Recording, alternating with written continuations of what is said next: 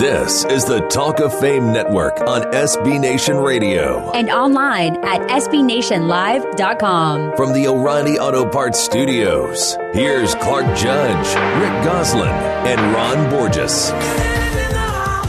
Well, the NFL Combine is over, and hallelujah, Goose. I just finished reading 5 days of New York papers where they have the Giants, A, taking Saquon Barkley, B, taking the next best quarterback to Sam Darnold, and C, passing on both and taking guard Quentin Nelson from Notre Dame. So I think it's safe to say they have their bases covered. And I think it's also safe to say that 2 months prior to the draft, I'm already sick of it. Maybe Ron is too, because you know what? He's not with us today. Escaped to L.A. And I think Ron's trying to escape these mock drafts as well. But that's why they're called mocks. It's throwing names up against the wall, see what sticks. Just do what I do. Ignore them. The teams are talking, and they're the only ones doing the drafting. Well, Goose, as you know better than most since you covered the Combine for 25 years, that event is held and has been held for decades in Indianapolis and is held inside Lucas Oil Stadium, where outside there's now a statue of former Colts great Peyton Manning. Now, I don't know if you've seen it, Goose, but I did, or at least I saw a photo of it. The statue is nice and all that. It looks like Peyton Manning. But the plaque below it refers to him as Peyton Manning, the sheriff, with, quote, the sheriff in quotation marks. Quick question. When was Peyton Manning ever known as the sheriff? Well, I'm guessing he was probably known as the sheriff in the Colts locker room. And you know the sign posted in every locker room in every sport across the nation? What you say here, what you see here, what you hear here, let it stay here. Well, it all must have stayed in that Colts locker room, the sheriff thing. Yeah, sort of like Vegas, I guess. Hey, you know what? The only NFL player I remember, Goose, called the sheriff was the safety for the Chargers back in the 90s, named Stanley Richard. You probably remember him because he's out at the University of Texas. But he was such a non-impact player that one local writer started calling him Deputy Dog. Yes, but he was a pretty good safety at Texas. Good enough, in fact, to become a top 10 pick of San Diego.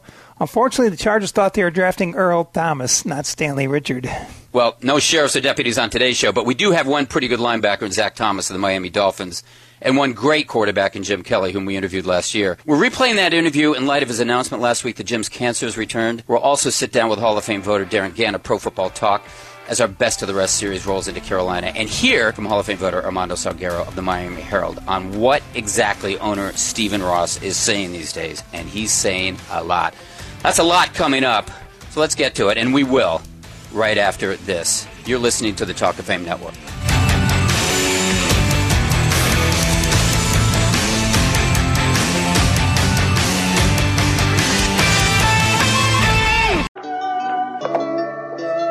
This is the Talk of Fame Network on SB Nation Radio. From the O'Reilly Auto Parts Studios, here's Clark Judge, Rick Gosselin, and Ron Borges. You know, I was just reminded that Daylight Savings Time starts this weekend, and I don't know, it seems like that happens earlier and earlier every year. Goose, you remember when we were in high school or college? I don't care which, it was a long time ago, but remember when Daylight Savings Time was in late April? I mean, I always look forward to it, not only because it meant longer daylight to each day, but because it meant the end of school was coming. That was great. But now it's March 11th, and the NHL season isn't over. Well, okay, it's over in Montreal, but then again, in other parts of the league, I think down where you are, Gooseman, the season won't be over when school is out. Well, I'm an early riser, so it'll be a lot lighter when I walk the dog in the morning and at night. Okay, well, what are you going to do with that extra hour of daylight at night? Oh, probably hit some golf balls. Ah, good. I'm not sure what's going to happen here. Maybe bikes, more hikes, dog walks. Maybe going to UConn women's basketball games, Goose. I talk to you all the time about it. But I don't know did you see what they did to Cincinnati the other night? They ran off 32 straight points to end a half where they led 43-5. 43-5 at the half of an American Athletic Conference tournament semifinal game. Gooseman, when's the last time you remember a basketball team scoring 5 points in the first half of any tournament semifinal? Clark, I wouldn't know, because if a team was scoring that few points, I'd have stopped watching midway through that half, and that's not my idea of entertainment. I mean, you'd have to be a big UConn fan to watch UConn basketball. We don't have much to do here in Connecticut, Goose. Anyway, can't wait to watch the next Husky women basketball game. In most other parts of the country, they're tuned into another game, and that would be the NFL free agency game, mostly because they believe it can turn their team into the next Super Bowl opponent for the New England Patriots. But Goose, I know I've talked to you over the years about this. You're not a big fan of free agency. Why? Here's why. The Dolphins gave Ndamukong Suh a record $117 million contract in free agency 3 years ago, and since his arrival, they've lost more games than they've won. You cannot build a championship team through free agency. The draft always has been and always will be the proper path. Now, you can fill a hole on your roster in free agency, but you cannot fill up your roster with free agents. Go the homegrown route, not the mercenary route. Okay, I agree with you on that, but I will mention this. Last year, two of the top free agents were Alshon Jeffrey, wide receiver, and Calais Campbell, outside pass rusher, and they did make a difference, and I realized they filled holes. But then so did A.J. Boye, who was the top cornerback in free agency. He went to Jacksonville, too, along with Campbell. And he and Calais Campbell helped turn the Jags into New England's last AFC Championship game opponent. They actually won a division, made the playoffs. They go to the championship game, came this close to winning. And Jeffrey helped turn Philadelphia into the Patriots' last Super Bowl opponent. But still, they were complementary pieces. Carson Wentz was the reason the Eagles became a Super Bowl contender virtually overnight. And there were two recent first-round draft picks in Jacksonville, running back Leonard Fournette and cornerback Jalen Ramsey. Those two guys gave the Jaguars their swagger. Carson Wentz? I thought it was Nick Foles. That would be January. Give me Wentz the other 4 months of the season. All right. Now put your GM hat on, Goose. You know personnel. You're the Minnesota Vikings, and you're Rick Spielman. All three of your quarterbacks, Teddy Bridgewater, Case Keenum, Sam Bradford, all three of them, they're free agents. So what do? You sign Kirk Cousins. You cannot trust Bradford's health. You can't trust Bridgewater's recovery. And the playoffs showed us you really can't trust Keenum. So if the Cowboys go all in on Cousins, with that defense and those receivers, I think Minnesota could easily become the favorite to land him. Okay, Goose, let's say Kirk Cousins went to Michigan. Do you still sign him? Of course. Good quarterback. Michigan State quarterback. Best quarterback in the marketplace. Give him the money. Okay, well now if Tom Brady went to Michigan State, he'd still be a good quarterback. Doesn't matter. He'd be a great quarterback. Yeah, that too. Now I'm going to ask you to be the GM of the New York Jets. Not so enviable job, but you know what? You're going to be the GM of the Jets now. Now, you have no quarterback. I know you have Josh McCown, but you're not going anywhere with him, and besides, he's not young. Your age. He is my age, yeah. You have the 6th pick in the draft. Do you try to sign a free agent like, let's say, Kirk Cousins or maybe Case Keenum, or do you use that 6th pick on a young quarterback? Here's the dilemma. If you draft a young quarterback and play him, you're looking at another very high draft pick in 2019, and I'm not sure the fans would be all in on that, especially if the quarterback you get is a 3rd or 4th quarterback off the board. So my guess is the Jets try to sign one in free agency and also draft one. New York is a town that you cannot stay bad and survive. Yeah, I think Kirk Cousins would be a good fit for New York only because he's such a grounded guy, too. I don't think that city's too big for him. I think he'd be fine there, don't you? He'll be fine anywhere he goes, frankly. He's the best quarterback in the marketplace. He'll make wherever he goes better. But I think he's going to choose a situation that gives him the best chance to win. I think Jets may be a long shot. One last one for you, Goose. One of the top free agents is a guard. That's Andrew Norwell of the Carolina Panthers. Now, he's a guy who was a first-team All-Pro last year, so he's really good. Now, we don't seem to value guards all that highly in the Pro Football Hall of Fame. You and I both know we've kept 8-time All-Pro Alan Faneca, waiting 3 years already. I don't get that, but we have. But how much would you value someone like Andrew Norwell? You saw what a difference a quality blocking front made for Jared Goff this season. After the Rams signed a couple aging but veteran Pro Bowlers, Norwell is a young guy. He can have an impact immediately and for the duration of the contract. I would think teams like Seattle, Denver, Houston, Indianapolis want to be contenders with big-time protection issues, would have an interest in a blocker of Norwell standing. This is a good player, and he's going to get a lot of money. Yeah, and especially, Goose, we saw what happened with Atlanta and Matt Ryan a couple years ago when they solidified the inside protection for him, got the center, and it really made a difference, and they went to the Super Bowl. The better your line, the better your quarterback. Well, he's not a free agent, nor is he playing today. But if he were, former Miami safety Jake Scott would gain a lot of interest. And you know what? He already has. From our Rick Goslin in this week's State Your Case, which he wrote for us on our website, that'd be talkoffamenetwork.com. You can read it there, or you can just listen to Gooseman tell us now why he believes Jake Scott is Hall of Fame worthy.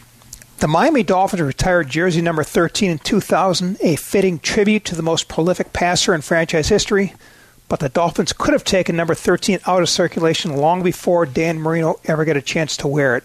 And that would have been just as fitting a tribute to one of the best defenders ever to play for the Dolphins, safety Jake Scott. Now, he played only 6 seasons, but he packed so much production into those 84 games. He went to 5 Pro Bowls and was a Super Bowl MVP. He intercepted 35 passes for the Dolphins, which 42 years later still stands as the franchise record.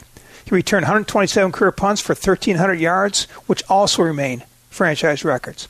The Dolphins won 4 AFC East titles, 3 AFC championships, and 2 Super Bowls during his 6 seasons. He was a Pro Bowl performer in the NFL's only perfect season, that 17-0 march to a Lombardi Trophy in 1972, and Scott intercepted 2 passes in that 14-7 victory over the Redskins to capture Super Bowl MVP honors. But he fell out of favor with the Dolphins coach Don Shula after that 75 season, and let's just call it a personality conflict. George Allen loved older players, so Shula found an eager taker for his Pro Bowl safety in the Redskins. Although his run of Pro Bowls ended with the move to Washington, Jake Scott still had a knack for takeaways. He intercepted 14 more passes as a Redskin, including 7 in his final season in 1978. He also had a 7-interception season with the Dolphins in 71 and an 8-interception season in 1974. So Scott intercepted 49 passes in his 9 seasons and also recovered 13 fumbles. That's 62 takeaways in 126 career games, almost 1 every 2 games. He also intercepted 5 passes in the playoffs and recovered 3 more fumbles. He is tied with his former Washington Hall of Fame teammate Ken Houston on the NFL's all-time interception list with 49, but Houston played 5 more seasons. He also has 1 more career interception than Hall of Fame safety Willie Wood, and Wood played 3 more seasons. Yet Scott has never been discussed as a Hall of Fame candidate. His career deserves better. Agreed, Gooseman. Quick. Johnny Robinson, Cliff Harris, Eddie Metter, or Jake Scott? Well, with Jerry Kramer and Shine, Johnny Robinson is now the best player not in Canton. So start that list with Johnny Robinson. Okay, well, here's hoping at least one of those guys gets an audience in soon, because they all deserve one. We deserve a break, and we're going to take one. When we return, Hall of Fame voter Armando Salguero. You're listening to the Talk of Fame Network. This is the Talk of Fame Network on SB Nation Radio. From the O'Reilly Auto Parts Studios, here's Clark Judge, Rick Goslin, and Ron Borges. Well, the Miami Dolphins are back in the news again, and it's not about Jarvis Landry or Ryan Tannehill. It's about their owner, Stephen Ross. And he made headlines this week when he told the New York Daily News that his players would be required to stand for the national anthem. Now, of course, he says his comments were misconstrued, and that he has no intention of forcing them to stand. Now, I'm not sure what's going on, but I am sure there's one guy who does know, and that's Hall of Fame voter and longtime friend of ours, Armando Salguero, the Miami Herald. Armando, before we get started, could you please stand when we're talking to you? I will stand and put my right hand over my heart, and I'm at attention. Hit me. Okay. First things first. What the heck is going on here? I mean, the original quotes seem to speak for themselves, and what exactly does misconstrue mean? I mean, you either said it or you didn't, right? He said it. It's pretty clear that he said it. As a matter of fact, aside from the part about our players will stand next year, everything that was in that article he has said in the past. So I'm pretty confident that he said it. I'm also pretty confident that there was blowback, and that Steve Ross's heart is also with the players. And here's the thing, man. We live in I think a country now where it's so polarized that you cannot possibly be the person who has respect for the anthem protesters and also has respect for the people who don't like the anthem protesters, including the President of the United States. Right. And Steve Ross, in that Daily News article, he kind of showed both sides. And that's a sin. You're not allowed to do that anymore. That's bad Steve Ross. What I would say to you is, can we just kind of get along? Because it is possible to do both. It is possible to respect the president, and it is possible, as Steve Ross has done many times and has proven that he's done, to respect the protests and the players protesting. Armando, what did Mr. Ross say during the season when the Dolphins had some protesters at the anthem, and how was all that received then by the Miami ticket-buying public? Well, what he said was, and he repeated it to the to the Daily News, was that the conversation relative to the anthem protest changed. When it was originally happening, in Steve Ross's mind, it was about social justice and, having black people not be shot by police when they're unarmed and they don't deserve to be shot. And he being Ross, believed that when the president came out and said, you know what, this isn't just about that. This is disparaging the national anthem and the military and the flag. Ross bought that. He believed that fans bought that. And the reason that is I know for a fact, as having covered the Dolphins for a long time, I was inundated with emails of people saying, you know what, I'm done with the Miami Dolphins. They've got 3 guys, sometimes more, that kneel. I don't want to see that. I want to go to a football game and watch a football game. I don't want to go to a football game and be preached to, so forth, so on. So if I was getting a lot of those emails, I can only imagine that the Dolphins were getting, 10, 15, 20 times more of those emails. And so that's what I think kind of changed his mind on the issue. Whether that's right or wrong, good or bad, I can't tell you, but I can tell you that's probably his mindset. Yeah, no, I agree with you. And it's funny, Armando, I live in a small town, and there are not a whole lot of people here, but I've run into numbers of them who say, I'm finished with the NFL for that very reason. I'm not going to be preached to by these guys who are making $1 gazillion, and they want to tell me how to behave. And you can say it's a small town, but that's sort of representative maybe of what's going on throughout the country. And I understand what he's trying to say or do here. And you got to understand, he said these things. He was at a Jackie Robinson Foundation gala. He is getting a Lifetime Achievement Award. Steve Ross is not, a guy who is obviously not a racist. He is not a guy to be trifled with as far as putting his money where his mouth is in issues of equality and social justice and so forth. I mean, he has been out front. So if one side is upset, here's the galling part about all this. Steve Ross in the last 12 hours has said things out of both sides of his mouth. He said that he would make the Dolphins stand. He said that he would allow them to kneel. And by doing those two things, he made everybody upset. Yeah, right. Both sides. Okay, let's move on to some more football-related topics. Where is Jarvis Landry playing this season? That's a good question. I don't think it's going to be with the Miami Dolphins. Obviously, they have the franchise tag on him. Obviously, they are trying to trade him, and they've asked his agent to try to kind of look for teams interested in trading for him. I imagine the Dolphins are not interested in trading him to, like New England or somebody like that. You think? But, yeah, seriously. Not that the Patriots would be interested anyway, but he could do some significant damage there.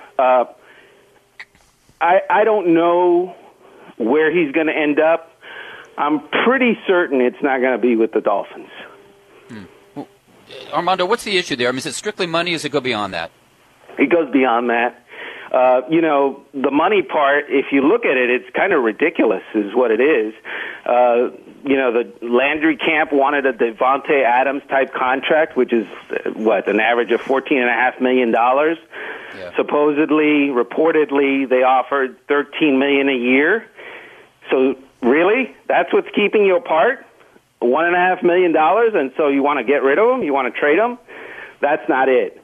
What is it is that for, I would say, the last year and a half, I've been hearing, we want Jarvis to do it our way. We want Jarvis to fall into line. We want Jarvis to pay more attention to detail.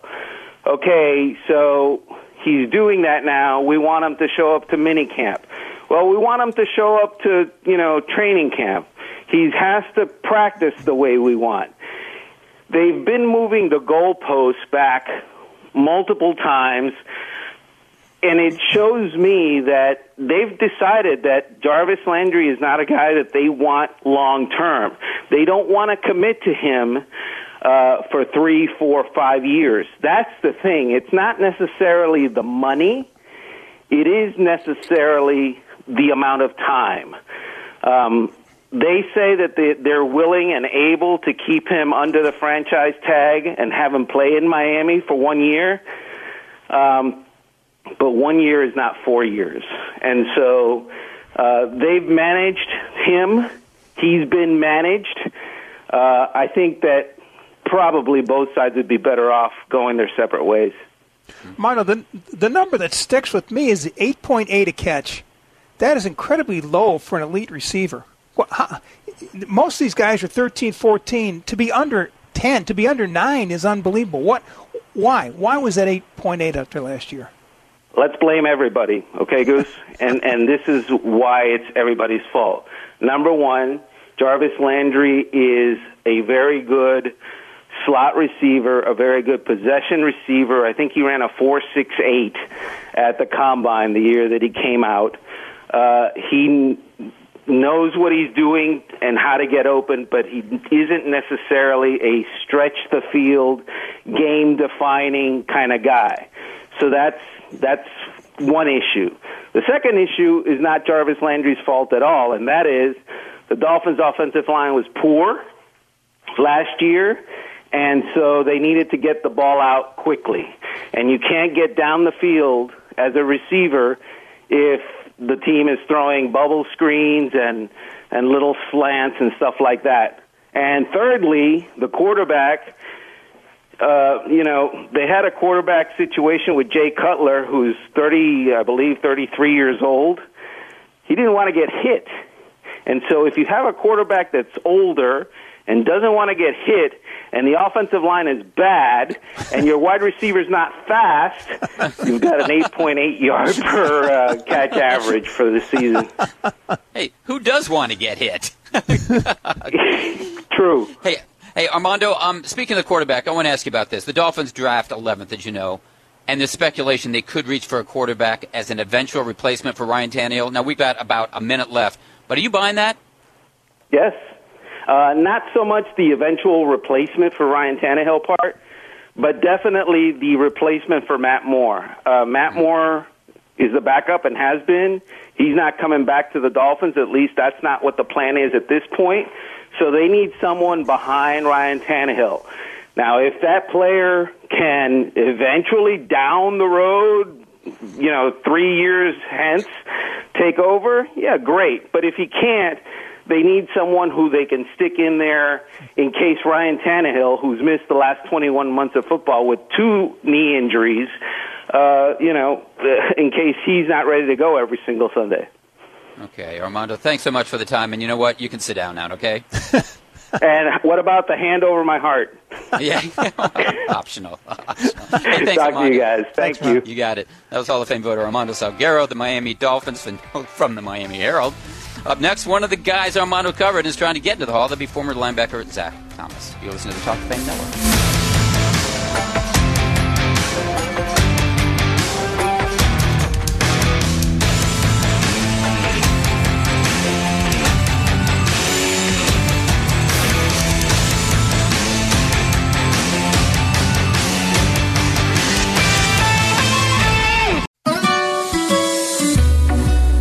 This is the Talk of Fame Network on SB Nation Radio from the O'Reilly Auto Parts Studios. Here's Clark Judge, Rick Goslin, and Ron Borges. Our next guest should be familiar to you. Zach Thomas is one of the great tackling machines in NFL history, with 1,960 of them in his 13-year career. Now, most of those, franchise record 1,866 to be exact, were with the Miami Dolphins, including a single-season record 195 in 2002 when he led the NFL in tackles. He led in 2006, too, and I mention that because Zach Thomas competed for the tackle crown throughout the bulk of his career with fellow middle linebackers Ray Lewis and Brian Urlacher. Now, as you know, Lewis and Urlacher became first-ballot Hall of Famers in the class of 2018. But Zach Thomas, he's now in his 6th year of eligibility and has never once been a Hall of Fame finalist. Now, that's the bad news. The good? He's here with us now. Zach Thomas, thanks for joining us. Yes, sir. Hey, thanks for having me. Zach, do you ever think about the Hall of Fame? Sure. I mean, every year I get nominated. My family, friends, and fans all congratulate me. But they also, when I don't get to the finalists or any of that, my family, they blow my phone up. So I gave them one-day event.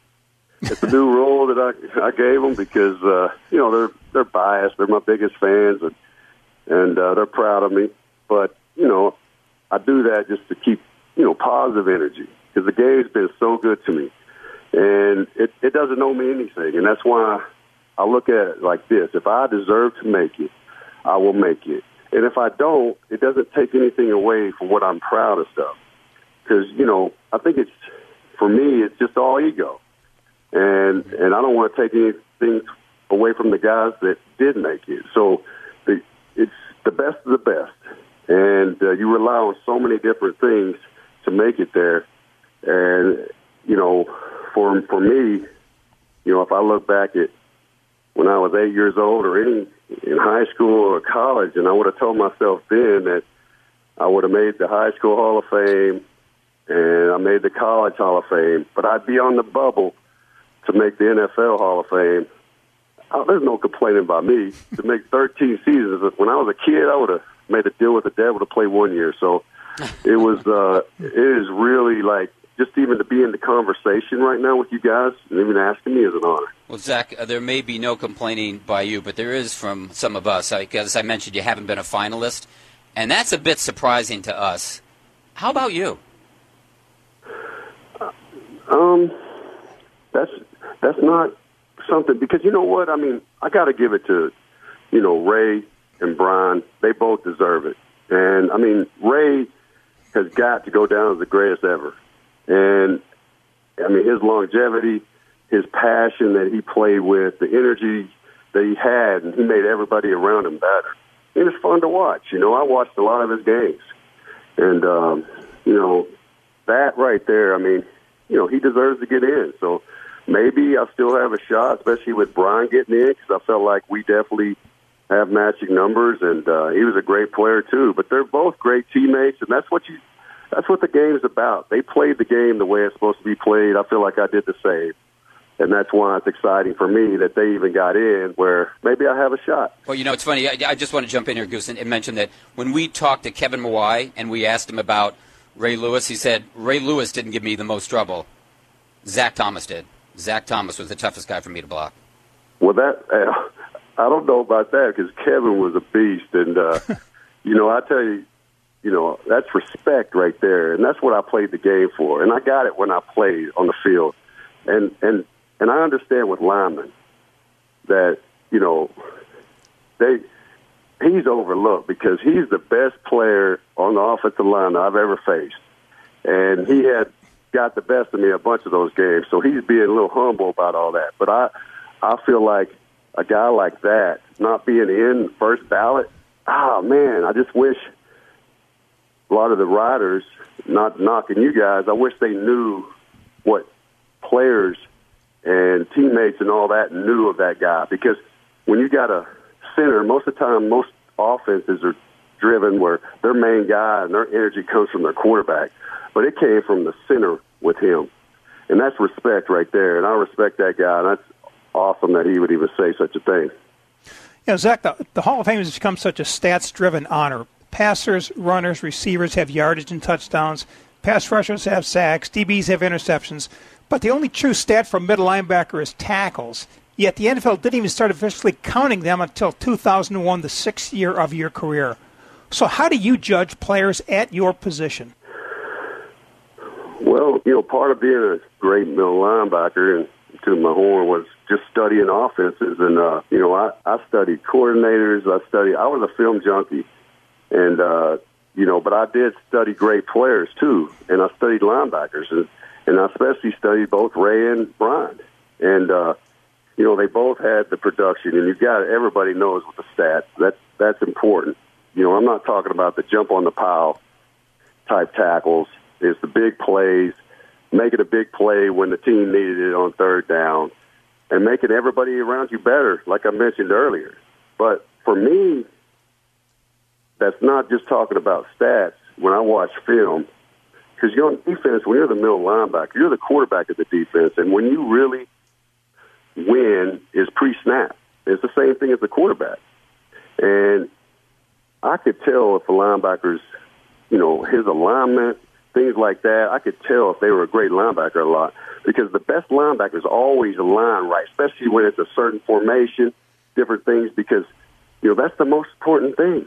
Because if you align wrong, the odds of winning on the play go down. But if you know that with the alignment, your assignment, all those things, sky high, you're going to win on the play, because you beat yourself way more than the other team beat you. So I factor that pre-snap because I'm a linebacker. I mean, not most people look at that, but for me, that's important. I think the most important thing would be, being a great teammate. And I feel like I was, got a lot of respect for my teammates. I don't think you'll find one guy that said I wasn't a great teammate. And that's what I'm proudest about, because that means you're being a great example, you're being professional, you're coachable, you love what you do, all those things. And that's what great players are, because you guys, there's some guys, and there's not many that go in the Hall of Fame just because of their stats and they weren't rumors of great teammates. Well, that doesn't get my respect, you know what I'm saying? So it's all about that is important. And the guys going in this year, from Ray and Brian, those guys were great teammates, and that's what you love to see when guys get inducted into the Hall of Fame. We're speaking with Hall of Fame candidate and former Miami great Zach Thomas on the Talk of Fame Network, and you can find us on the web at talkoffamenetwork.com. We're on Twitter at talkoffamenet. And Zach, you've mentioned Ray Lewis and Brian Urlacher, and so have we. We've talked a lot about both of them already. But the three of you were named to the NFL's all-decade team for the 2000s. Subconsciously or consciously, was there a competition at the middle linebacker position among the three of you during that decade? I mean, for me, yes. I mean, you're always aware. You're a competitor. And I'm sure they might say no. They might say yes. But it's just, what I was even mentioned earlier, just an honor to be on that decade team with those guys, because they always motivated me, because I always kept an eye on what they did week to week, because this is my motivation. I mean, I always had a chip on my shoulder. And it was, starting out, when I first met Ray, we were doing all the All-American trips out of college. We did the Buckus Awards, and, Kevin Hardy was there. Kevin went first pick. Ray went 20-something, and then I went 154th pick. So, yeah, man, I felt like, man, that chip, but I wouldn't change a thing, because it motivated me. Even in the first 3 years, I felt like it was my best years. I didn't even make a Pro Bowl. But I'm not complaining about it, because it motivated me. I was so, it drove me so much on preparation, on trying to be the best, to get the best out of myself. So I would say, yes, we definitely, they knew of me, and I definitely knew of them, and we kept up with our stats and games, and, we respected each other, though. Zach, let's address your stats. What toll did 1,900 career tackles take on your body? Yeah, that's a lot of hits. So, but that's not even counting the collisions with the linemen. And I was a take-on guy, and definitely with fullbacks and linemen, and my body held up really good, because I really took care of myself over my career, because I had massage therapists, stretch therapists on call, to acupuncturists, a hyperbaric chamber at the house. I thought health was number one because you can't give nothing to the team if you ain't playing. And so, but the one thing that did let me down was my head. And you can't get treatment for that. And, yeah, it took me down because, me being small, I have to use my head to get the lineman off of me. So I have to punch them every time with my head to get them to swing one way or the other to get them off of me, or you get mauled. And once I played only 5 games in 2007, after that, it was pretty much time to call it quits because I couldn't be the same as aggressive guy as I was. And it was humbling. It was definitely humbling because I tried everything. I even tried Botox, man, to try to help with my headaches and things like that. It's the craziest thing, but whatever it took. But once I got those, it was I wasn't the same player. Well, as you well know, among those 1,900 career tackles, you had 5 career 20-tackle games. What exactly goes into making 20 tackles in a single game? Oh, man. I think, I hate to say it, but bad defense or bad offense, one of the two. So it's, something that, if I was in between the 8 and 14 tackle range, then I would, it's usually a good game. But, yeah, at that time, we weren't putting up a lot of points, and sometimes our offense had bad days. But, yeah, man, that wasn't nothing I think I'd be proud about. Zach, Jimmy Johnson became the head coach of the Dolphins in 1996, and he drafted you in the 5th round and even cut veteran Jack Del Rio that summer to clear a path to you to the field as a rookie.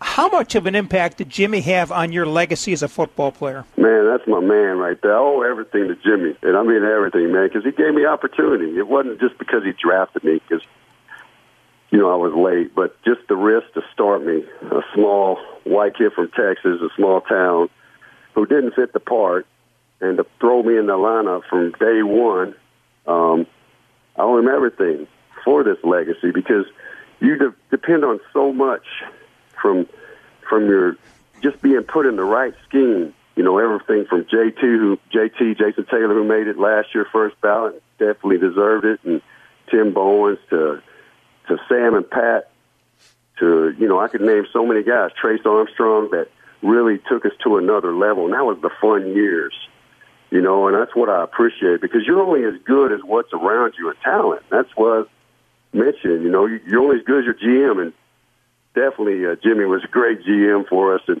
it, only disappointment would probably be him retiring too early because we rode his picks for too long after that, and we had bad drafts, and it caught up to us, but also Jimmy as a coach was even better for me because I learned how with preparation, and he was a great motivator. And I owe everything to that guy, and I definitely hope that he gets into the Hall of Fame because he deserves it, and I will be there.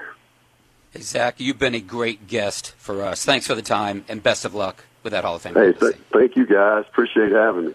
Thanks, Zach. You got it. That was former Miami linebacker Zach Thomas. Up next, it's the 2-Minute Drill.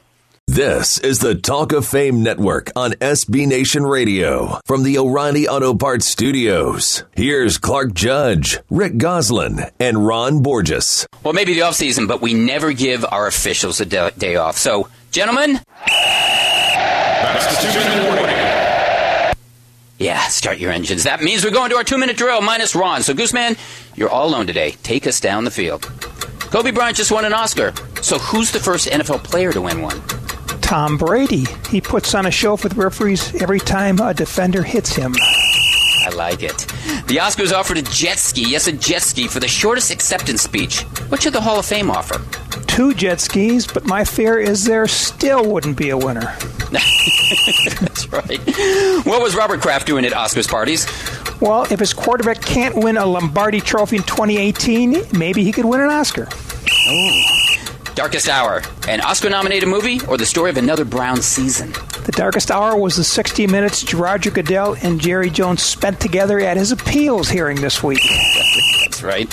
Get Out, an Oscar-nominated movie or the Jarvis Landry story? No, sir. Get out is what NFL owners told Jim Caldwell and Jack Del Rio just 16 games after each took his team to the playoffs in 2016. That's what Ron did to us today, too, Gooseman. True or false? Peyton Manning is in some broadcast booth this season. False. Life is too good right now being Peyton Manning, not just another talking head in a TV booth. Baker Mayfield says he can save the Browns. How? Change his name and his skill set to Otto Graham. The Eagles were offered a second-round pick for Nick Foles. Bite or pass? If it's from Cleveland, I take it. Anyone else, I pass. Why didn't Sam Darnold do the passing drills at the Combine? When you are projected as the first overall pick of your draft, you do everything on your clock and your terms. When does the scouting combine move from Indianapolis? When the NFL owners, coaches, and scouts get tired of the shrimp cocktail at St. Elmo's. Hey, Goose, tell me why Saquon Barkley won't be the next Blair Thomas. Because he's bigger, stronger, and faster than Thomas, for starters. Former John Antrell Roll says whatever OBJ wants, that's Odell Beckham Jr., whatever he wants, he'd give him $10 million more. How about you?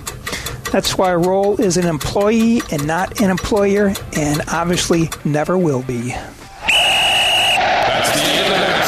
That's the end of our first hour, but don't go anywhere. We have Jim Kelly, the best players not invited to the Combine, as well as the best Carolina Panthers not invited to Canton. All that's coming up in the second hour, so stay where you are. You're listening to the Talk of Fame Network.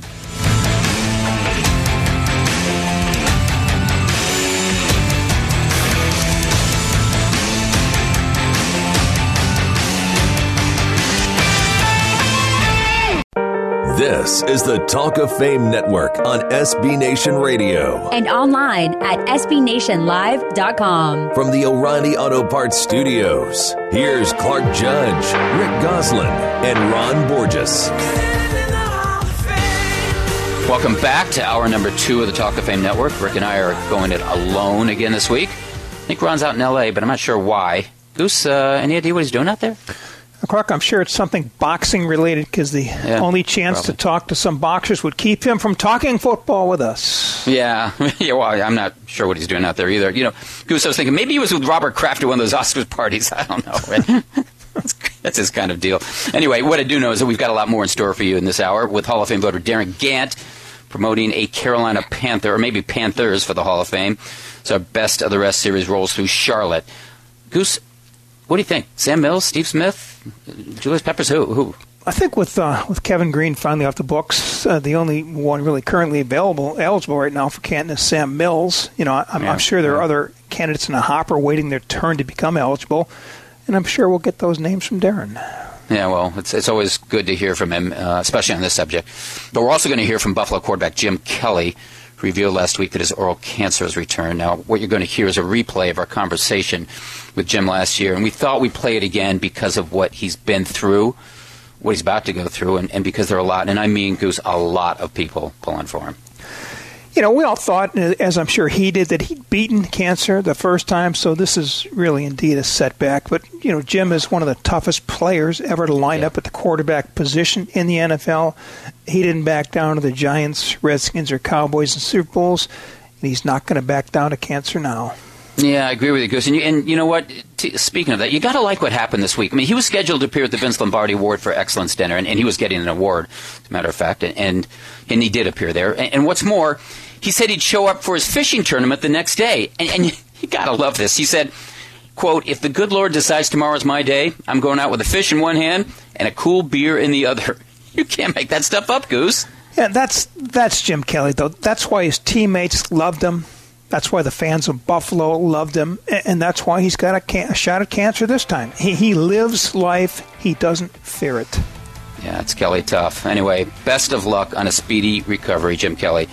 We're going to break for commercial, but when we return, you're going to hear why the clock is ticking on Tennessee's latest head coach. This is the Talk of Fame Network.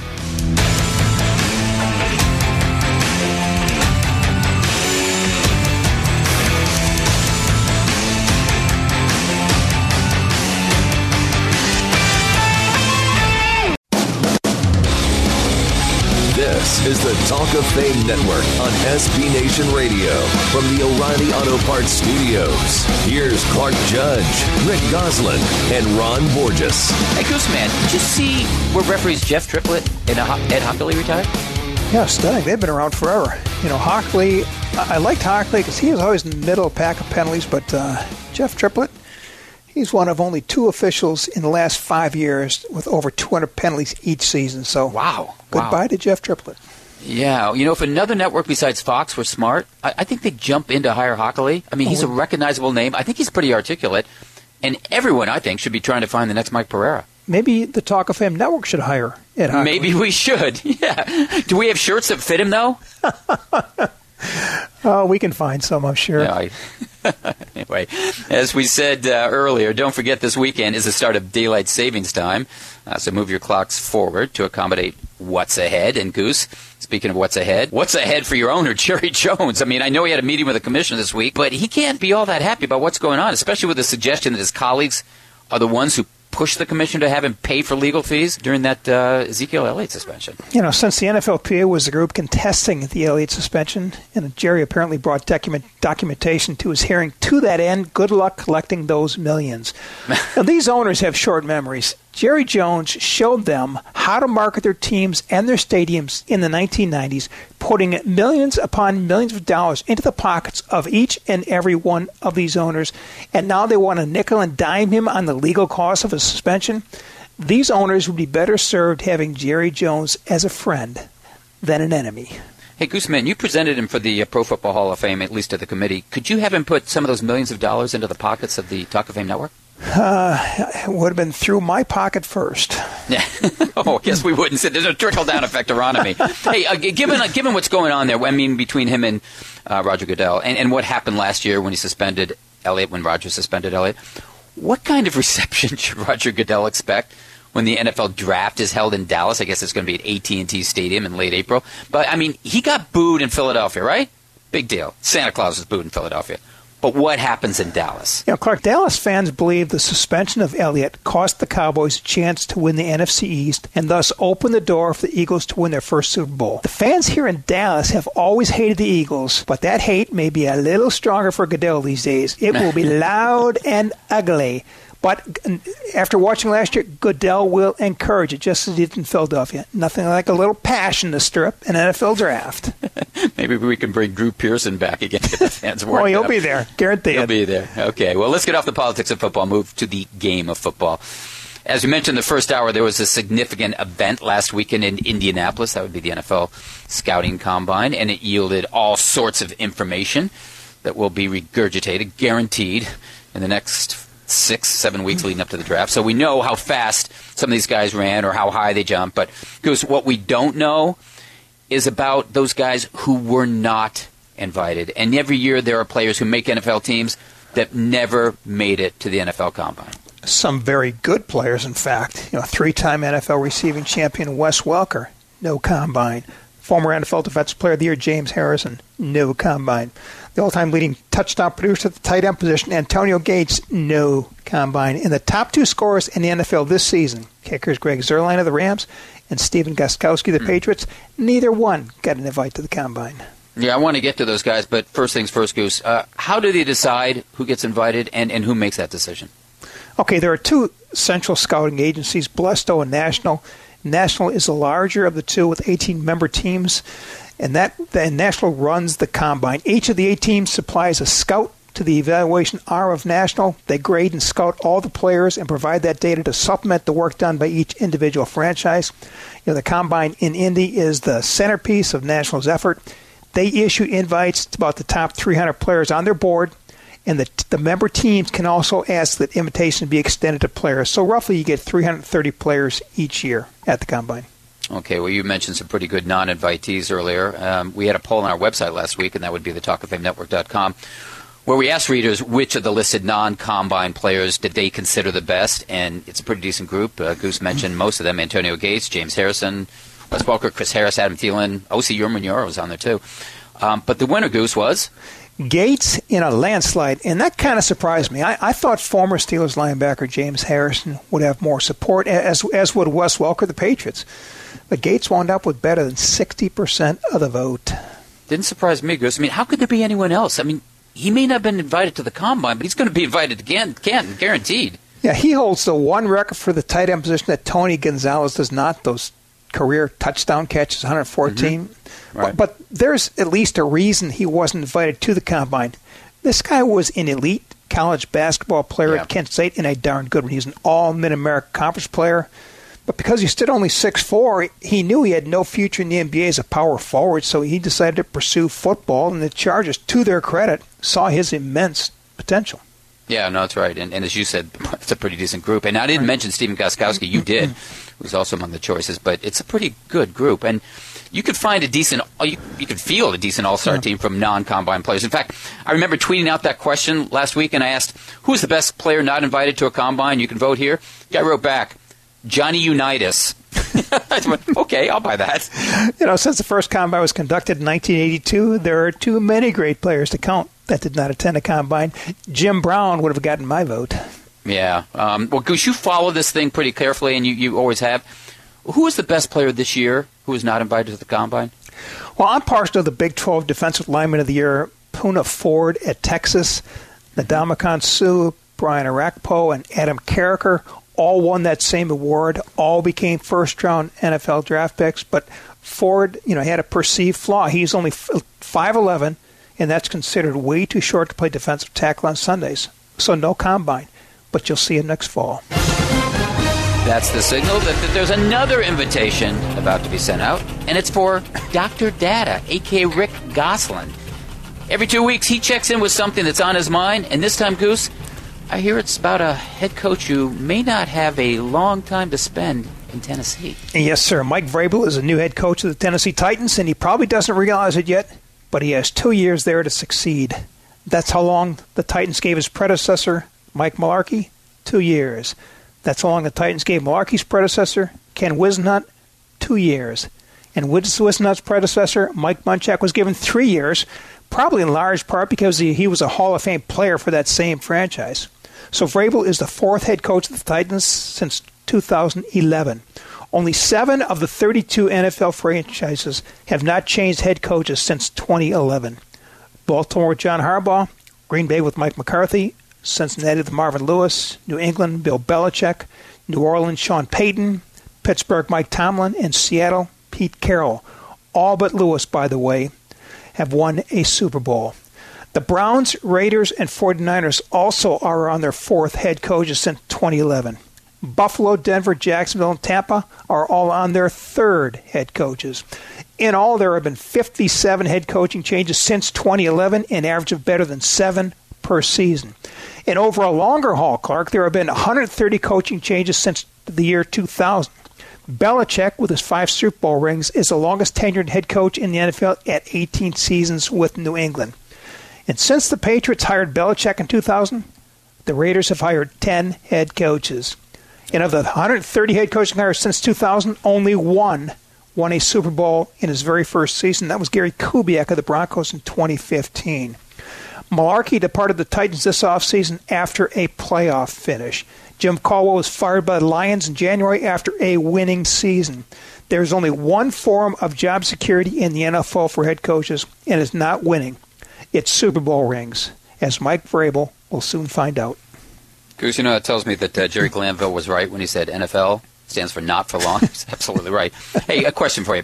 What, if any, role do you think the uncertain ownership there in Tennessee has in all these coaching changes? Oh, I think across the board, ownership has an impact. Once upon a time, these teams were owned by sportsmen: Hallis, Rooney, Hunt, Merrill, Ralph Wilson. They understood you can't win every Sunday, you can't win titles every year. But now, the modicum of patience is gone. Coaches would get 4 and 5, 6 seasons back then to turn the program around. All these businessmen buying in, joining this ownership fraternity. Football is now a bottom line business. Coaches aren't hired to build, they're hired to win. When they don't, they got to go. So there is no longer any patience in this league. There is no longer any job security unless your name is Bill Belichick. Thanks, Goose, man. We got to go, too. We're going to take a break for commercial. When we come back, it's with Darren Gadd. You're listening to the Talk of Fame Network. This is the Talk of Fame Network on SB Nation Radio from the O'Reilly Auto Parts Studios. Here's Clark Judge, Rick Gosselin, and Ron Borges. Well, as you should, as you might know by now, we're in the middle of a 32-week Best of the Rest series where we check in with Hall of Fame voters with with each of the 32 NFL teams to get their takes on the best players from the clubs they cover who are not, and I said not, currently enshrined in Canton. And today, we're in Charlotte, North Carolina with Hall of Fame voter Darren Gant of Pro Football Talk. Darren, you're on with Rick and Clark, and thanks so much for joining us again. Absolutely. Good to talk to you guys. Hey, Darren, for the longest time, you were fighting the good fight as a Carolina advocate to get Kevin Green into the Hall. A few years back, that became a reality. With Kevin now wearing that gold jacket, who is the best Panther not currently enshrined in Canton? Well, we've got to go. I would say there are two answers to that question. One of the first answer is probably Steve Smith, and he's going to, and Julius Peppers, and he's going to. But the guy who's eligible right now, who is not in, and I think deserves a really strong conversation, guys, is Sam Mills. I mean, Sam is. We caught the tail end of Sam here in Charlotte, but with what he meant to the Carolina Panthers organization, both as a player and a coach, he just made an incredible impact on this franchise here because, A, the way he played football in the early years. He was the centerpiece of the team Bill Polian put together as an expansion team in '95 that was in the NFC Championship game in their second year. And it was just unheard of, the level of success they had so quickly. But Polian decided he wanted to build around veterans, and he built that entire defense around Sam Mills. The guy was undersized. The guy was not the fastest linebacker in the world. But the thing about Sam Mills that I'll always remember, I mean, when he tackled someone, they stayed tackled. He did not take a false step. When he hit somebody, it was with authority. And he performed for such a high level at such a long time. When you count what he did in New Orleans in the days of the Dome Patrol when he was playing with Ricky Jackson. And, since it's the Pro Football Hall of Fame, I suppose you'd have to consider his time in the USFL, too, when he was one of the biggest stars in that league. And not bad for a guy who was about ready to give up football so he could teach shop and photography at a high school in New Jersey. Yeah, you're right. Well, I'm glad to hear you mention him because when we started our State Your Case segments about, it was 4 years ago or so. Yeah. He was one of the first guys that I wrote about, and I felt very passionately about him, and for the same reasons you say. And I went back to the Philadelphia Stars, for instance. But I think of him throughout his career, and I look back at 1994, and I started covering the 49ers then, and I remember Sam because he was in their division, whether it was with New Orleans or Carolina. Sure. And that year with the advent of free agency, you had the salary cap, and because of that, everything changed, and now players you see are moving constantly. So my question to you, Darren, is how much do you think it's hurt Sam's candidacy that his tackles and his Pro Bowls and everything else were spread over not one but two towns and two franchises, New Orleans and Carolina? Well, we talked about Kevin a second ago. Kevin played for 4, and it didn't hold him back. I just think one of the things that's tough for Sam is the position. I mean, he, this year we put in Ray Lewis and Brian Urlacher, but it's hard for a lot of times for those guys. I mean, I think Sam's very comparable with like a Chris Hamburger. I mean, somebody's, it seems like a lot of towns have that guy who's that signature middle linebacker. In Charlotte, we've had a number of them pass through here, but Sam is just, like I said, I think he's kind of on the fringes in a lot of people's minds, but it's not an easy counting stats case. I mean, because tackles are one of those things, depending on who's counting them, who do you trust, which one do we count for an assist, that kind of thing. It's a very esoteric thing, and frankly, raw tackle numbers can be really deceiving, because if you were on a good defense, you're getting off the field on third down, and you don't have as many chances to tackle people. So, there were a lot of years when a lot of linebackers would have more, but they didn't mean as much. And I look at Sam, it's kind of one of the things I think is interesting about our process and what we do is it's a blend of the art and the science. Some guys get through on the sheer strength of numbers. Some guys, you have to measure their impact in different ways. And I think if you start talking about leadership, if you start talking about, just the solid level of play for such a long time, I think that's where Sam's strength lies. Darren, before we get to Steve Smith and Julius Peppers, I want to throw a name at you of a guy who's flown completely under the radar in the 4 years he's been eligible. He's one of the few players in Super Bowl history to catch a touchdown pass for 2 different teams, a player who at different times in his career has led the NFL in receptions, yards, and touchdowns, and that player is Musa Muhammad. 860 catches, 11,000 career receiving yards, 62 touchdowns. Does his career deserve some discussion? Moose had a really good career. I think he's one of those guys that fall victim to the traffic at wide receiver and those guys who build up such great piles of stats. I mean, he was in a lot of ways like a Hines Ward, and he was such a physical receiver. Being a blocker in the run game was such a part of what he did. But let's not sell him short as a pass catcher. I mean, when he was in the salary drive before he went to Chicago, he caught over 100 balls.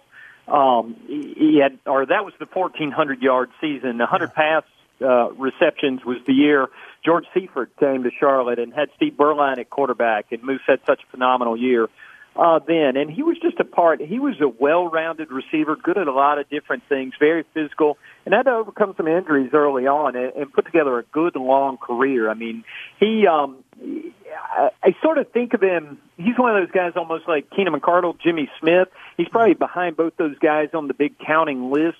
But because they were never the dominant receiver of their era, and a lot of times they were even complementary receivers on their own team, kind of hard to judge him.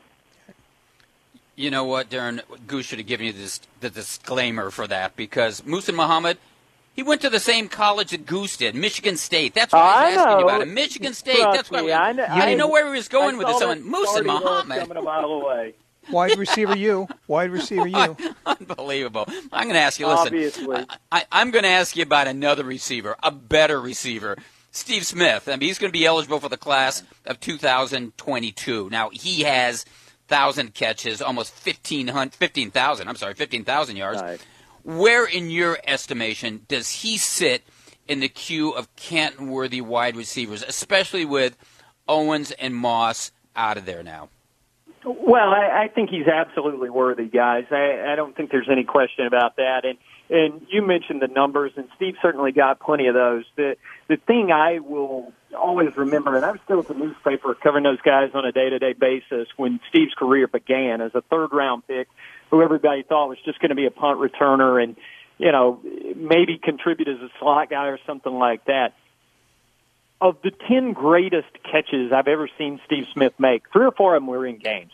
He was 100 miles an hour every day when he stepped on the practice field. He worked harder at his craft than anybody. He was a Richard Williamson pupil, and Richard was a tough taskmaster. And Richard put him through his paces, demanded a lot of Steve because he saw the possibilities Steve had as a player, and he didn't disappoint Richard by any stretch of the imagination. He became a good route runner. He was a tough guy. I mean, he was literally one of the toughest players I've ever seen because to succeed at the size he did speaks to his ability to take a lot of punishment. And the guy never played with great quarterbacks. Jake Delhomme was pretty good.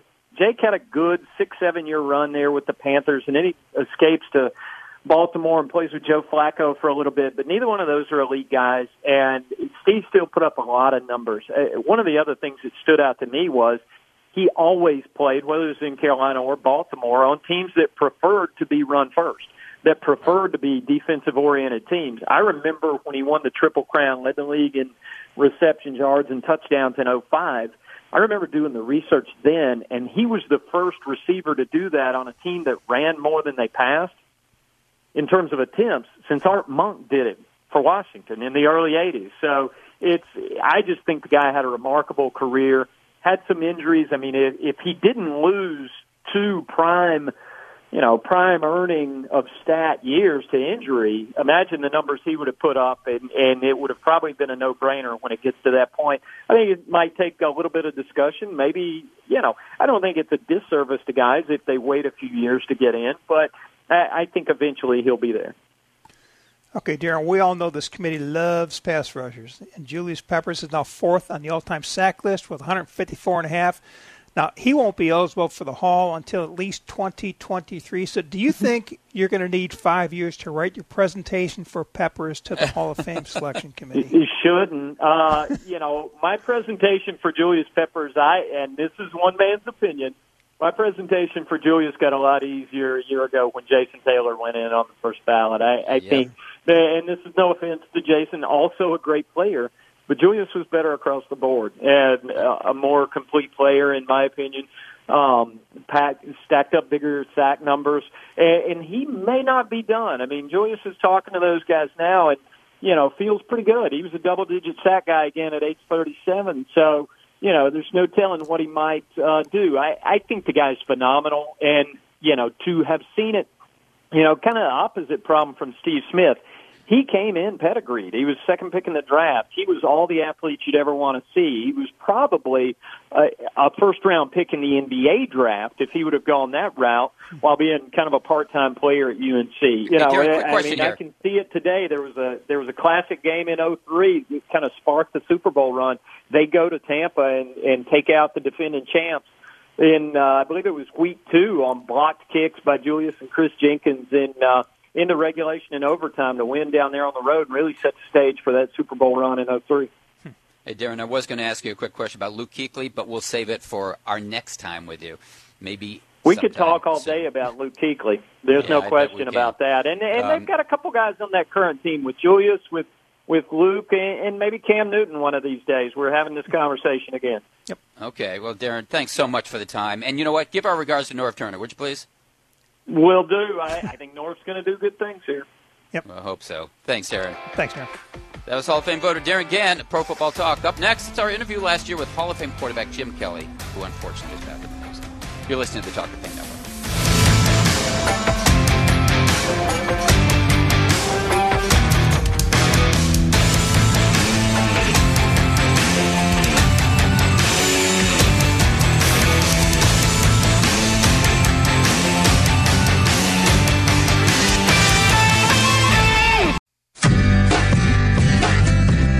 This is the Talk of Fame Network on SB Nation Radio from the O'Reilly Auto Parts Studios. Here's Clark Judge, Rick Goslin, and Ron Borges. Well, we interviewed Hall of Fame quarterback Jim Kelly last April, and he was terrific. But last week, he delivered not so terrific news that the oral cancer that he'd fought and really seemed to have overcome, it's back. Now, he underwent surgery on his upper jawbone in 2013, then was diagnosed with a spreading cancer by the next year. But by November 2014, he declared himself cancer-free. And you know what? We hope to hear those words from him again, and soon. But in the meantime, we're going to play this interview we did with him a year ago, and sit back and listen to Jim Kelly because we enjoyed it from our conversation a year ago. This is the Talk of Fame Network on SB Nation Radio. Here are your Hall of Fame voters, Ron Borges, Rick Goslin, and Clark Judge. Just a reminder, the Talk of Fame Network is brought to you by Grasshopper. Turn your mobile phone into a business phone system with Grasshopper, the entrepreneur's phone system. Get a local toll-free number. Just bring your own. See how it works? Go to grasshopper.com.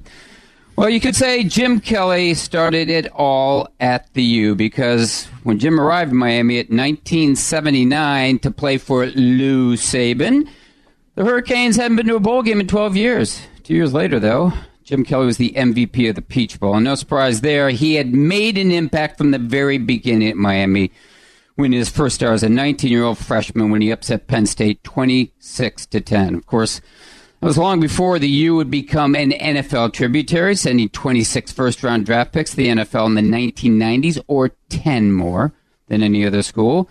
Jim, of course, was a 1983 first-round draft pick of the Buffalo Bills, where he had such an accomplished NFL career, including 4 straight Super Bowl appearances, that he was inducted in 2002 into the Pro Football Hall of Fame. But today, he's here to talk to us about the U and how it and he all got started. So, Jim, thanks for joining us, and get this huddle going, would you please? Oh, boy, I love it.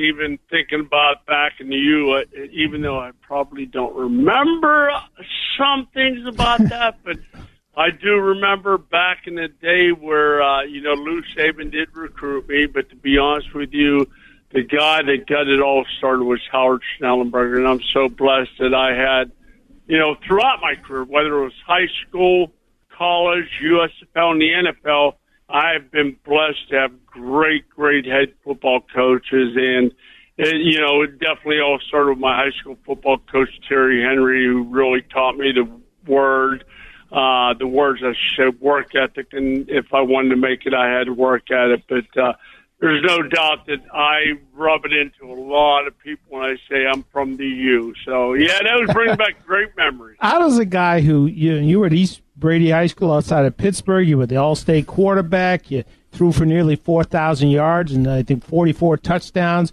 You wanted to go to Penn State. Everybody out there wants to go to Penn State. But you didn't go to Penn State. You ended up at the U. How did that happen? Well, to be honest with you, where I'm from, south side of Pittsburgh, you're either Pitt or Penn State fan. And I've always been a Penn State fan. I always loved Joe Paterno. I always wanted to play for the Nittany Lions. And I guess as time went on, as I continued to get older, I went to a football camp my junior, senior year in high school, thinking I showed them enough that I could play the position of quarterback. But unfortunately, unfortunately for Penn State, he recruited me as a linebacker later on. I mean, he called me and said that, we've already signed 2 all-state quarterbacks, but we'll give you a scholarship as a linebacker. And, of course, first thing I did was I have 3 older brothers. I called my oldest brother, Pat, who played for, NFL. Didn't play a long time, but he was drafted by the Baltimore Colts, and I called him and I said, Pat, Coach Saban just called me and told me that, Coach Paterno just called me and he told me that, they've already signed 2 all-state quarterbacks, but they'll give me a full ride as a linebacker. What do you think I should do? And he said, brother, I have a few words of advice for you. He said, before, you board those chartered flights for the away games, he said, the flight attendants never want to know who the linebackers are. They always want to know who's the quarterback. And I said, that's enough said. I'm a quarterback, and the rest was history. I went on to the University of Miami and had a great, great time. And not a bad career. I didn't play a lot of games there, but, the start of Howard Schnellenberger coming in, bringing a quarterback coach by the name of Earl Morrill, who really taught me the pro-style offense. So it was a blessing. Yeah, but Jim, Penn State is linebacker. Joe thought you were a linebacker. What gave you the conviction to pass on Penn State? Well, I played linebacker in college. In high school. I really enjoyed the position. I love hitting and not getting hit. But I knew in my heart I wanted to play quarterback. And even though my brother said that probably more as a joke than anything, that's what I wanted to do. I was in my backyard. I wore number 12. I, put a magic marker. Growing up in Pittsburgh, I was a big Terry Bradshaw fan on the field. And then off the field, I wanted to be like Joe Namath. I think everybody wanted to be back in those days. And for me, it was fun. And that's what my goal was. Come from a little dinky town in Pennsylvania, not sure what situation was going to be in my future, but I had big dreams, and you never know. I worked hard enough, and thank God it all came to the forefront, and I wound up being able to fulfill a lot of dreams. We're speaking with Hall of Fame quarterback Jim Kelly on the Talk of Fame Network, and you can find us on the web at talkoffamenetwork.com or on Twitter at talkoffamenet. And Jim, as I mentioned when I introduced you, your first start was against Penn State, and you were 19 at the time, and I don't think you were supposed to win that game. But when it was over, Joe Paterno came over and shook your hand. What did you say to him, or any chance you said to him, I told you so? One of those things I told you at the beginning. I don't remember a lot. Yeah. And the thing is, all I remember is my mom and my dad were there, a couple of my brothers, and as a matter of fact, Coach Schnellenberger, before the game, pregame meal is one that pulled me aside the night before, I should say. He, hinted around he was going to make some changes, and not knowing that was going to be, one of them was going to be me. He pulled me aside after a pregame meal and he said, son, get ready. You're starting today. And the first thing I did was I went to the bathroom and I threw up for about 20 minutes because, I was, of course, nervous. 19-year-old playing in front of, 80, 90,000 people. My first start ever against a coach that told me I couldn't. Well, I guess I wasn't good enough to be the quarterback that he wanted on his football team. And wind up going out, as you stated before, winning 26-10, and that was my start of my college career. As a matter of fact, my 4 last games of that season, my freshman year, were against Penn State, Alabama, Notre Dame, and Florida. So it was a big-time welcome to the NCAA.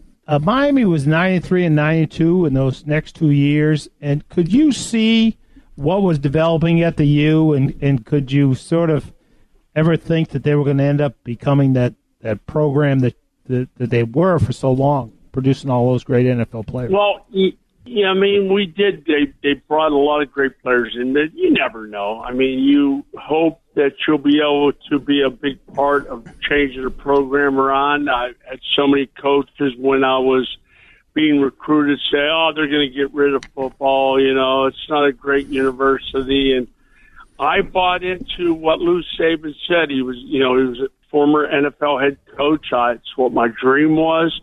I mean, I went down there. I was recruited, heavily. First time I ever really was in Florida. Never had lobster before, and they picked me up with I think 3 or 4 Hurricane Honeys. And I go, where do I sign that? So that to me was pretty cool. Pretty good sunburn though, not being being Irish and being from Pennsylvania. I'd really never been to Florida, so for me that was a great surprise, and I loved it. But more importantly, for me, was a pro-style offense because I continued to have that dream of playing the NFL. Jim, your junior year, you did it again. Penn State was number 1 in the country. You beat them 17-14. You think Joe Paterno was getting a little tired of seeing you? He probably did back then, but I got to admit, of course, it just wasn't me. It was so many different players that we had. We had a good defense at the time, and we really didn't throw the football a lot. I mean, compared to nowadays, you have the not only the run and shoot that was started coming in early, probably in the 90s, but the no-huddle offense and different things. And now you see so much of a shotgun and everybody run that different style of offense. We didn't throw the ball a lot, but we threw enough, to convince people out there that when I was a senior and I was up for the Heisman Trophy that I might be able to do it. But, boy, I'll tell you what, that was a great time, especially beating Penn State, especially when you look back and them not want me to play there and say, I wasn't good enough. I mean, they never really came out and said that I wasn't good enough, but signing 2 All-State guys. And really, I think, to be honest with you, I don't think any of them really wind up playing. One turned out to be a receiver, and the other was a backup throughout his career. Hey, Jim, we've got about a minute left, but I wanted to ask you about being the first-round draft pick in 1983. I mean, after then, you began a parade of All-American quarterbacks to Miami, Bernie Kosar, Testaverde, Walsh, Erickson, Gino Torretta. Do you take some pride in being the first and the one who got the U started? Yeah, I do, because I understand what the University of Miami is all about. They call quarterback U. I recruited Vinny and Bernie the same year, told them both they have a good chance of starting like anybody would do, trying to get top quarterbacks there. But, yeah, I do. And I spent some time with Bernie and Vinny, and I'm not there a lot as far as around those guys, but when we do, we reminisce about the good old days, have a little fun. But, yeah, because I always go around, everywhere I go where there's somebody from the U, we take a picture. It's all about the U. And when I sign whether it's a helmet, a football, whatever, if it has the U on it, I put, it's all about the U. Hey, Jim, thanks so much for the time, and thanks for reliving the good old days for us. My pleasure, guys. You all have a good time. And again, I have to say, it's all about you guys. So take care of yourself, and have a good 2017. We'll talk to you down the road. Thanks, Jim. That was Hall of Fame quarterback Jim Kelly. Up next, our Rick Gosselin explains why, when it comes to the draft, teams love living on the edge. This is the Talk of Fame Network.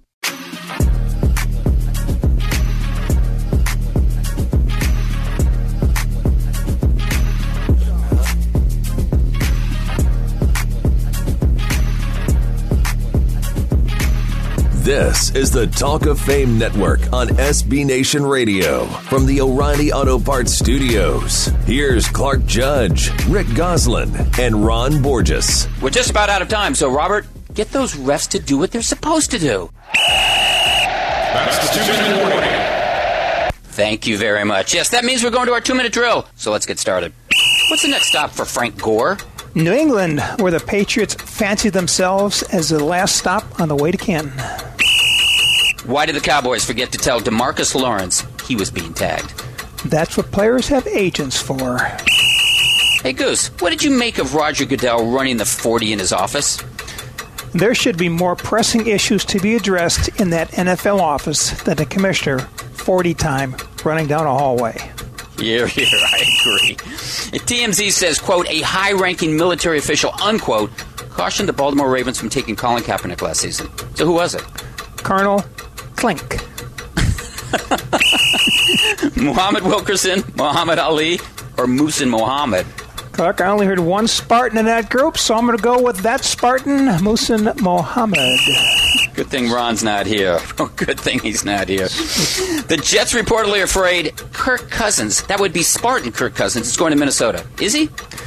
Give Cousins a red striped shirt, and for the next 2 weeks, he'll be Where's Waldo around the NFL. Right about that. So Josh Allen can throw a football 90 yards, Goose. So what? If nothing else, he can extend the NFL's range of the Hail Mary pass, and that will make for some exciting closing seconds. If Jimmy Garoppolo is worth $27.4 million a year, what's Aaron Rodgers worth? Well, for starters, Jimmy Garoppolo isn't worth $27 million a year. No athlete is. He may be paid that, but he doesn't mean he's worth that. Before exiting training camp, Russell Wilson, my favorite guy, left each Yankee a signed football. What did they do with it? I'm thinking all of them put those footballs on eBay by the end of the night. Skittles sent Marshawn Lynch to a retirement community to test their sweet heat Skittles. Honest. So where do the Raiders send him? Back to Seattle. If the Arizona Diamondbacks can bring back the bullpen car, why can't the Patriots bring back the snowplow?